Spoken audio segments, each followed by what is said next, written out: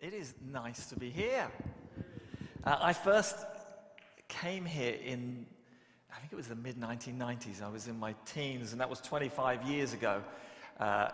Many good things have happened for me here. Many moments of experiencing and meeting Jesus in a way that continues to change me. And many people fueled and supported and discipled and encouraged that. So thank you. I always feel a sense of gratitude when I come here. So let me begin with that. And also, it is remarkably warm to be here. We landed 4 days ago, and the first shock was green grass. I haven't seen grass for 2 months. We've had nothing but snowstorms that just keep coming at us. But to see green grass and to hear birds and to see daffodils, it's just remarkable. I've not seen any of that. We've had some fairly cold temperatures. My wife is currently at home with the puppy that we got, which is why she's not here. The two daughters, Eden and Esther, are with me. Eden's around, Esther's at the Forest Church, and Sarah is looking after the puppy and clearing snow, which has been the story of the last few months. I think this weekend's a bit warmer back home than it was a few weeks ago. I think this weekend it's minus 15 in Celsius, so it's not too bad. It's warmer than it was a few weeks ago. It was in the minus 20s. Which is a challenge because you've got this puppy and we're training the puppy to do its business outside. So you get up very early to take the puppy out and you're in your PJs and it's minus something and the temptation is to squeeze the dog to hurry up the process. I don't know if that works, but we're getting there, so that's why Sarah isn't with me. The dog's name is Bluebell. She is a blue border collie. Some of you remember I used to have the classic black and white border collie, and I wanted to get the same breed. Anyway, I'm straying slightly. It feels like I'm home, and then I land in Boston. As Mikey said, I lead a church on the South Shore of Boston, and that feels like I'm home. Sometimes that feels fantastic. Sometimes it feels completely disorientating. In one extreme, there can be the feeling of, where do we fit? Where is home? And on some days, you can feel kind of homeless because you don't fit in there and you're not fully here and so on. And then there are other moments, like coming here, where it feels like, hey, I'm home. And I kind of want to look at that idea this morning. I want to talk about what does that mean? Because it isn't about houses. It's about something else. And I want to explore, what does that mean? Recently, I was traveling and I was on a train. And it was perhaps the nicest announcement I've ever heard on the train. The person said, as we approached the platform, it was a busy platform, the person said, if you don't know your way, there is a friendly member of staff who will be able to help you. I thought, well, that sounds really nice. But I heard this sentence, if you don't know your way. I thought, oh, there's something in that. So we're going to explore some of that together. Sometimes we pretend that we know the way. Some of us hate to ask for directions or help. Sometimes we would rather get lost than ask for assistance. But I want to look at, what does that mean? Where do we pitch our tent and how do we find the way? If you've got your Bibles, turn with me to John 14, verse 1 to 6. And I'm reading from the NIV. I believe the words will appear on screens of some manner. This is a well-known passage for some of us, which means sometimes we need to perhaps be a little bit more attentive to the thing behind the thing. John 14. This is Jesus speaking, and he said this, do not let your hearts be troubled. You believe in God, believe also in me. My Father's house has many rooms. If that were not so, would I have told you that I am going there to prepare a place for you? And if I go and prepare a place for you, I will come back and take you to be with me, that you also may be where I am. You know the way to the place where I am going.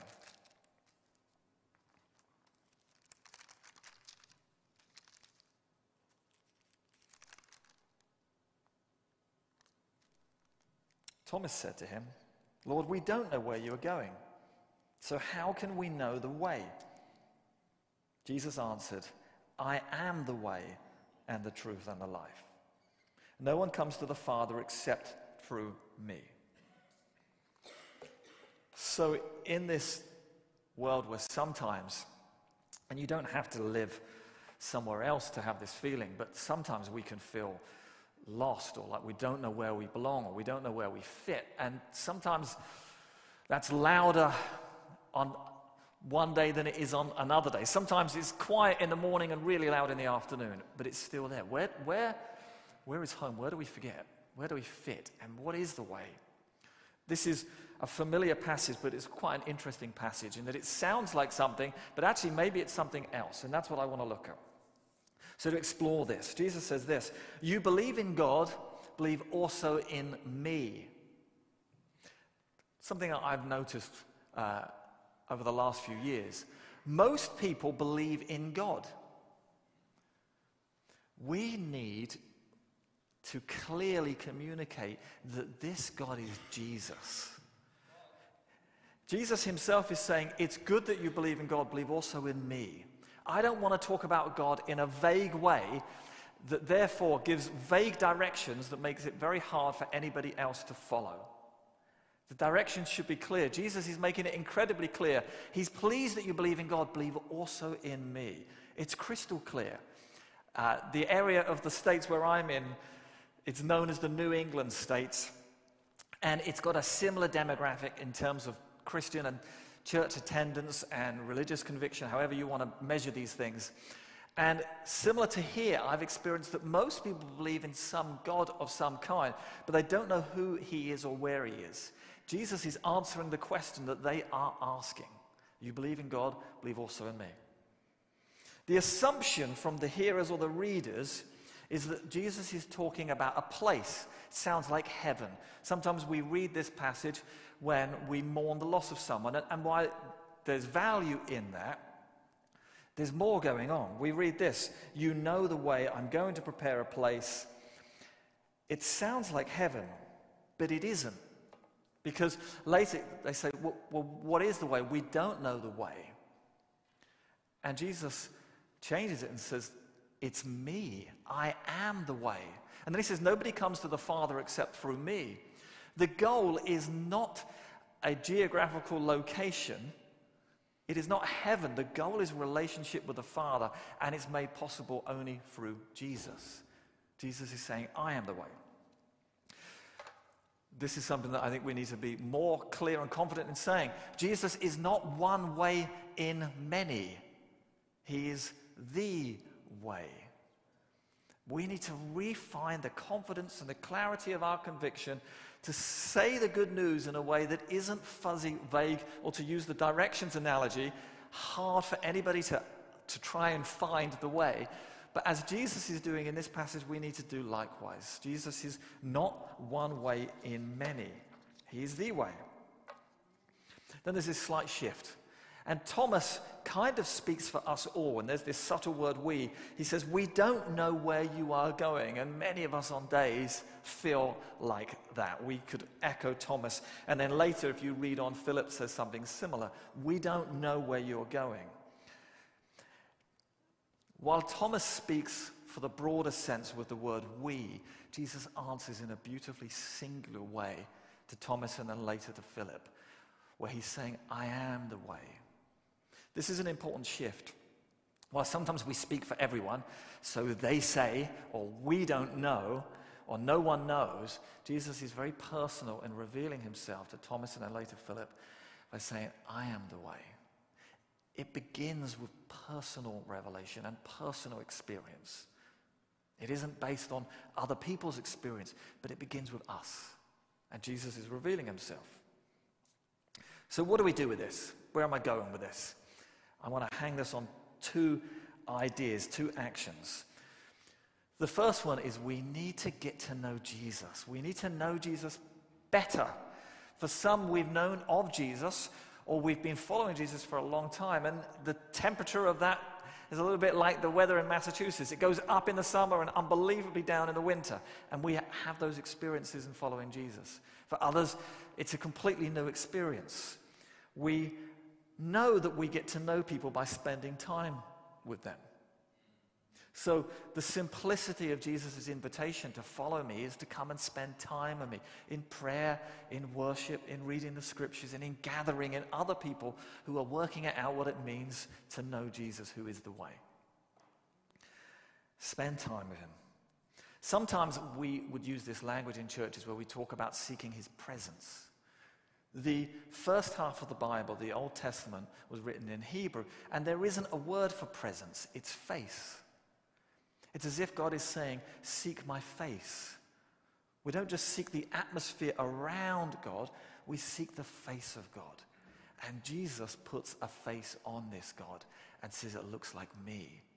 Surrounded by so many people that are sleepwalking through life, and some of them don't know Jesus.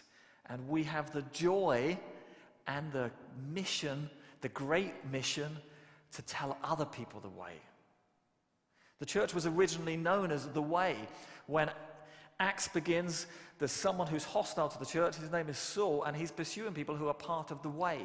The church was so convinced of its task that they were known as living somewhere very cold. We do lots of activities inside. And when we first moved to the Boston area, we joined a gym with a swimming pool, and we would swim. And my daughters swim often, and I swim often. And I've met lots of people. Finding myself in a full-time church leader role, I had to be quite intentional that I don't just get stuck in this weird church bubble. So I joined a gym with a view of going regularly at the same time and meeting people. I joined a pool league, and I've met people playing 8-ball and 9-ball pool, which takes me to some really remarkable places. And that's interesting. And I still dabble in the fishing world. Some of you know I'm quite an enthusiastic fisherman, although that's not easy when every lake and river has got 2 feet of ice on it. So in the winter, fishing is tough. I think I'm going to plan the winters with trips to warmer places. But anyway, that's a different conversation. I met somebody at the swimming pool, and he was in pain, and he was struggling. And I said, hey, I believe in Jesus. And the stories of Jesus, we see healing. And there isn't a part of the Bible where that stops. So can I pray for you for healing? And he looked at me, a little bit awkward, but said, okay. His name was Ed. I said, Ed, I'm going to pray for you every week. And every day, and next time I see you, I'll ask you how it's going. I saw him a few weeks later. I was excited. I said, Ed, how you doing? And he looked at me, remembered me. I said, how's your knee? I've been praying every day, and I had this enthusiastic tone, like, here comes one of those miracle stories. And he said, it's got worse. I said to him, I'm sorry, I will stop praying for you. Which actually was a great answer, because he said, no, don't do that. Don't do that. And that actually triggered the conversation for, let's keep going with this. Let's not be dismissive of this. A couple of other moments. Recent stories. Last week, I was swimming. I've got the same routine. I swim half a mile, it takes just under 20 minutes, and then I sit in the hot tub for about the same time. It's the exact same routine. I do it 3 or 4 times a week. And I've met some wonderful people doing this. Last week on Wednesday, I met a guy called Steve. Steve grew up with some kind of Catholic background, but rejected that a long time ago, wasn't interested. I sat down quietly, and I didn't have much time because I needed to pick my daughter Eden up from school. I sat down, and he said, Adam, you do this church stuff? And I said, yeah. He said, I've got some questions and no one's ever been able to answer them, which is not the strongest intro, because you're like, okay, now it's my turn to not be able to answer your questions. But he asked lots of questions, and I said, hey, the questions are fine. He said, this is surprised me. Previously, when I've asked questions of ministers or people in the church, sometimes they've been hostile to my questions. They've not liked the doubts. They want me just to believe what they believe. I said to him, hey, Jesus loved people that had questions. Jesus asked more questions sometimes than on days when he gave answers. So your questions are welcome. Let's explore them. So he's texting me all these questions now that he would like to ask God. But he said this to me. He said, Adam, the problem I'm having is the dates don't add up. From what I do remember, this happened on this date, but if Jesus was born then, this doesn't make sense for this or this. And I said, that's true, but there's a chance you're looking at the text kind of, almost in a one-dimensional way. What's a more interesting thing is, what is God doing in that moment? Not just when did it happen and was it this day or this day, but what is God doing in that moment? And for you, what is God doing in this moment in these questions? He said, I've never seen it like that. And it was a shift. It was a moment where suddenly he was starting to see that this God welcomes our questions as all, because we don't all know the way all the time. And at the end, and I was rushing because I needed to get going to pick up Eden, he said, Adam, I'm just someone sat in a hot tub on a Wednesday afternoon asking some weird questions. I said, you are, but it's not about the dates, because for one thing, we're not sat in a hot tub on a Wednesday afternoon. No, he said on Tuesday afternoon. I said, it's Wednesday. He thought it was Tuesday. I said, but what's more important, as this illustration of you not knowing the day of the week is, what God is doing in the moment is more important than are we right or are we wrong on every single detail? Are we introducing people to Jesus? Last story. I met someone on Friday we have something called Panera Bread, which is like Pret, but not quite as nice, and in true Boston style, 4 times the price. And I met this person who last year separated from his wife, and he's struggling. And I just found this text that I've read to you this morning to be so helpful. Most people believe in something, but they don't know who this God is. They don't know what he's about, and they don't know what it means to them. And I spoke to him about Jesus, who said that he's the way. And when we get lost and when we get confused and when we don't know the way, which we all find ourselves in that camp on some days, Jesus illuminates the way. And I spoke to this guy over a coffee, prayed with him, and I'm seeing these moments of change. I'm seeing that the clarity of the gospel still changes lives. Absolutely changes the dynamic around us. In November, as in last November, Mikey Oldfield, who many of you know, was visiting, and Mikey and I were doing some filming. Mikey quite likes extreme weather. At the moment, he's enjoying the snow very much. One of the reasons he's enjoying the snow is because we borrowed a house for him where somebody else drives a big truck with a plow and clears the drive. So I'm slightly sad that he wakes up and the drive is all cleared and sorted for him, because that's part of the experience. But in November, we were driving back, Mikey and I, and suddenly all our phones made this strange warning noise. It was a statewide warning that there was a tornado watch in our area. Mikey was like, yes, I've never seen a tornado. I said, well, I come close to one. I don't know if I want to see one today. So we drove back, and all the instructions were go into the basement, close all the windows, close all the doors, turn everything off. We turned the TV on, and it was one of these weird moments you see in movies. Every channel was the same, with this warning. And it feels real. The lights flicker. We're like, yes. Mikey's like, come at us. And I'm like, I don't know about this. We only bought this house last summer. There's some tall trees nearby. Fortunately, it didn't hit us.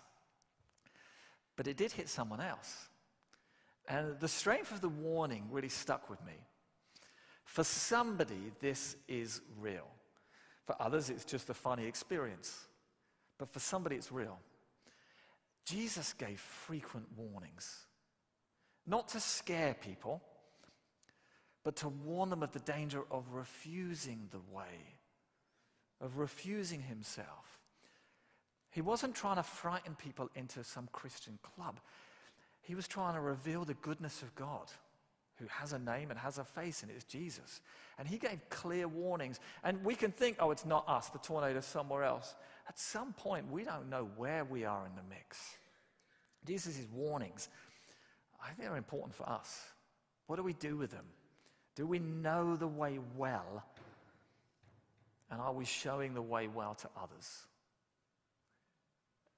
I think the last 2 years have stripped back so much. The question is, what remains? What's left? And in many ways, what's on the table is a great symbol. It is Jesus, the revelation of God in human form. Well, we're not talking about a fuzzy God. We're talking about a God that has a name, who has a face, not just a presence. And a task for us in many different ways and places, as best as we can, to give directions to others too. So my hope, my prayer, my encouragement is, may we know the way. May we know the way well. That on days when we're confused, or when days when things don't go to plan, may we be those people that know the way, and our trust is in him. And may we be a church, and when I say a church, I don't mean an organization or a building. I mean a people movement of Jesus followers who with clarity and grace, but with a sense of urgency and warning, because for someone this thing is real, may we give clear directions that others can follow. That's what I want to pray for us for today. Why don't you close your eyes?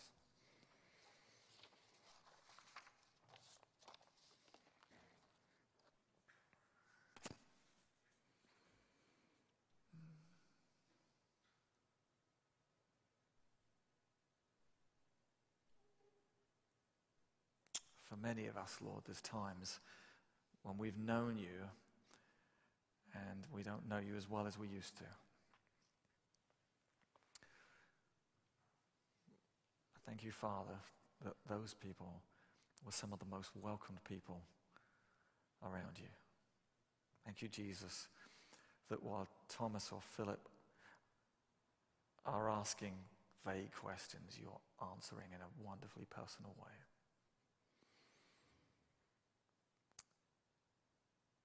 So, Lord, I pray now. In fact, I'm going to do this. You've got your eyes closed. I'm not going to move people to come forward. If you used to be closer to Jesus than what you probably are now, why don't you stand? I want to pray for you. And if you're joining us online, then make a decision for yourself.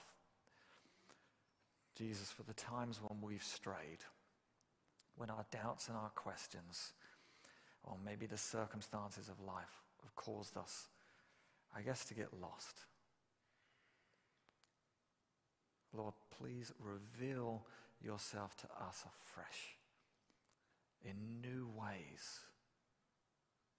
Lord, clear away the baggage that we've collected and reveal Jesus to us afresh, I pray.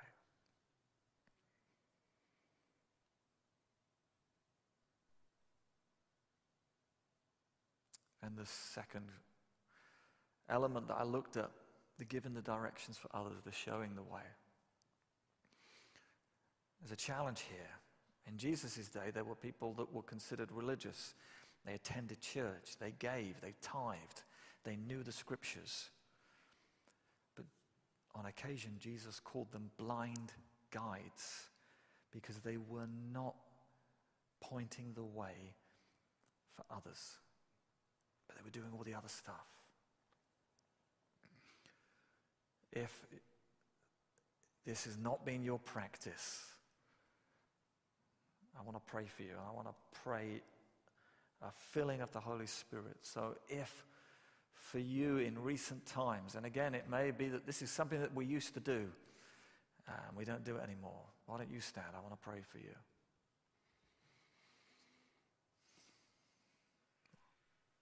Father, by the power of your Holy Spirit, I pray that you would fuel your church, which is the men and women, the people of God, to do the simple, clear, unique task that you asked us to. Lord, forgive us for the times when we've done all the other things, but we haven't guided anybody. Lord, we don't want to be blind guides. Lord, I pray for the witness of the church, that in our lives, in our actions, in our conduct, and in our words, that we would clearly point people to Jesus. Thank you, Father, that you do not present a fuzzy God that cannot be found, of directions that don't make sense. But through Jesus, you reveal that he is the way to the Father. Lord, fill us, fuel us, and use us effectively for your purpose, I pray.